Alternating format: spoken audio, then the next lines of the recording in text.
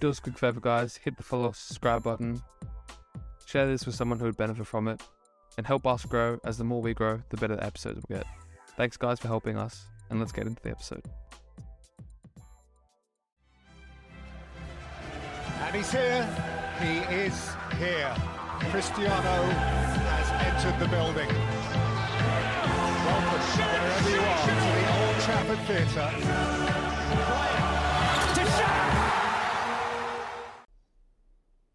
Welcome back to this episode of Sculptor Podcast. Today, I just want to talk about starting early. Now, previously I've spoken about this topic with Val before, I believe, maybe even with Charlie. And the main thing about this topic is we all have the same 24 hours in the day. Yes, that's true. And I've said that. I've made an episode about that before. And whether you wake up at 4 a.m. and go to bed at 8 p.m. or you wake up at 7 p.m. and go to bed at,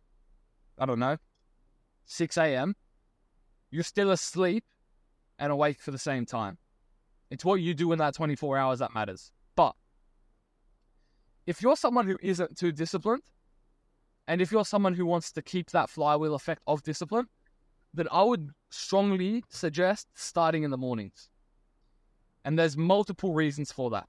One, you start the flywheel effect early in the day, which means everything after that thing that you do in the morning, the most difficult thing in the morning, everything else is easy. Now, it doesn't mean tools down. It just means that everything underneath that in your priority list and in terms of difficulty and etc.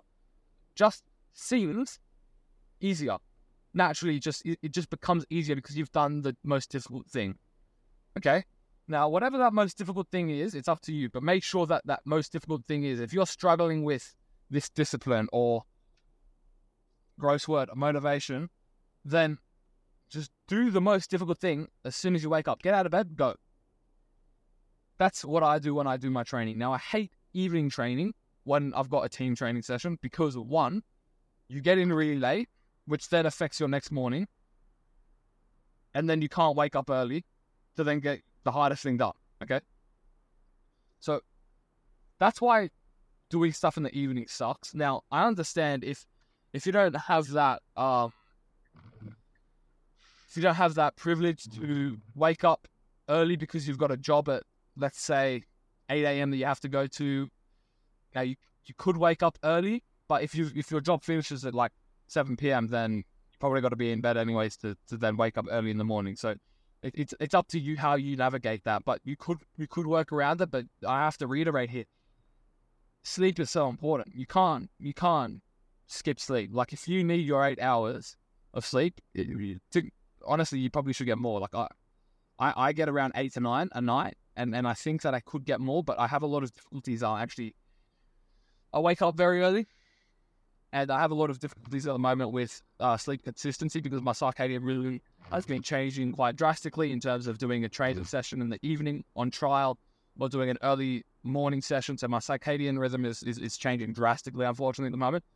But when I get that in rhythm, then I'll be able to get, my 9 to 10 hours each night, which I find that works best for me. Now, starting early, doing the hard thing first, it's going to just set your day up.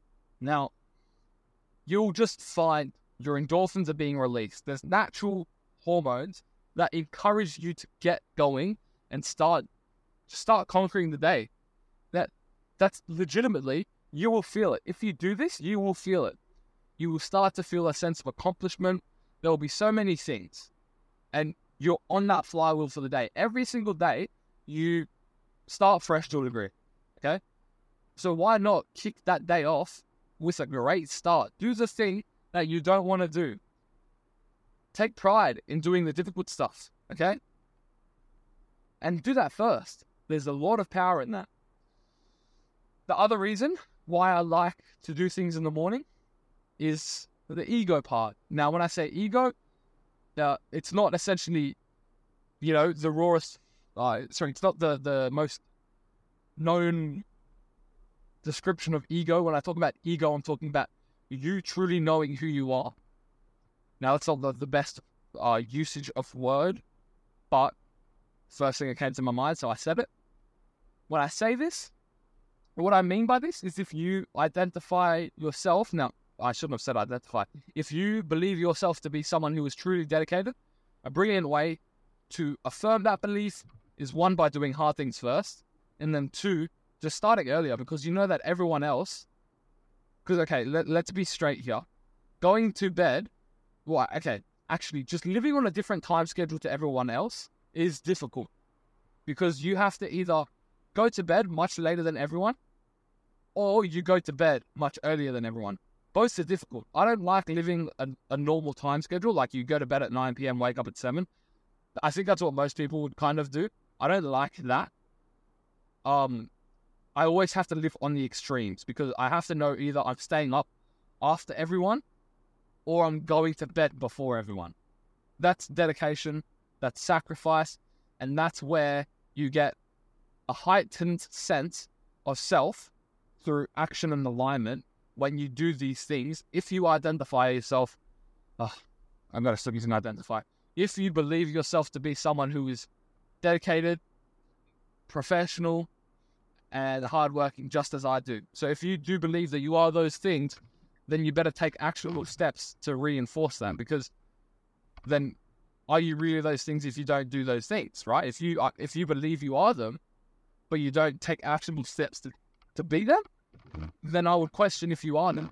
So take these easy sacrifices, take these easy small steps to affirm who you are. Simple, okay? So that's why I like starting in the morning and doing the hard things. Now, you can differ. For example, Val, he likes to go to bed late and wake up late. Okay, it works. Maybe he feels that same sense of endorphins of which I feel in the morning. I don't know. But the other thing that I do want to also reiterate is we do have the same 24 hours. So if you do wake up at 7 a.m. and you do the hard things first, then you probably will feel that same level of accomplishment with getting the hard things done first. But maybe you don't feel that level of I'm doing the thing that others don't want to do, which is wake up early. That's where I think working off the extremes, whether it's really late or really early, I think that working off the extremes gives you another boost of, one, self of self, where you're reaffirming who you are, and then also just discipline. It's discipline, okay? Doing those difficult things will give you a sense that you're doing the things that others don't want to do, which is sacrifice.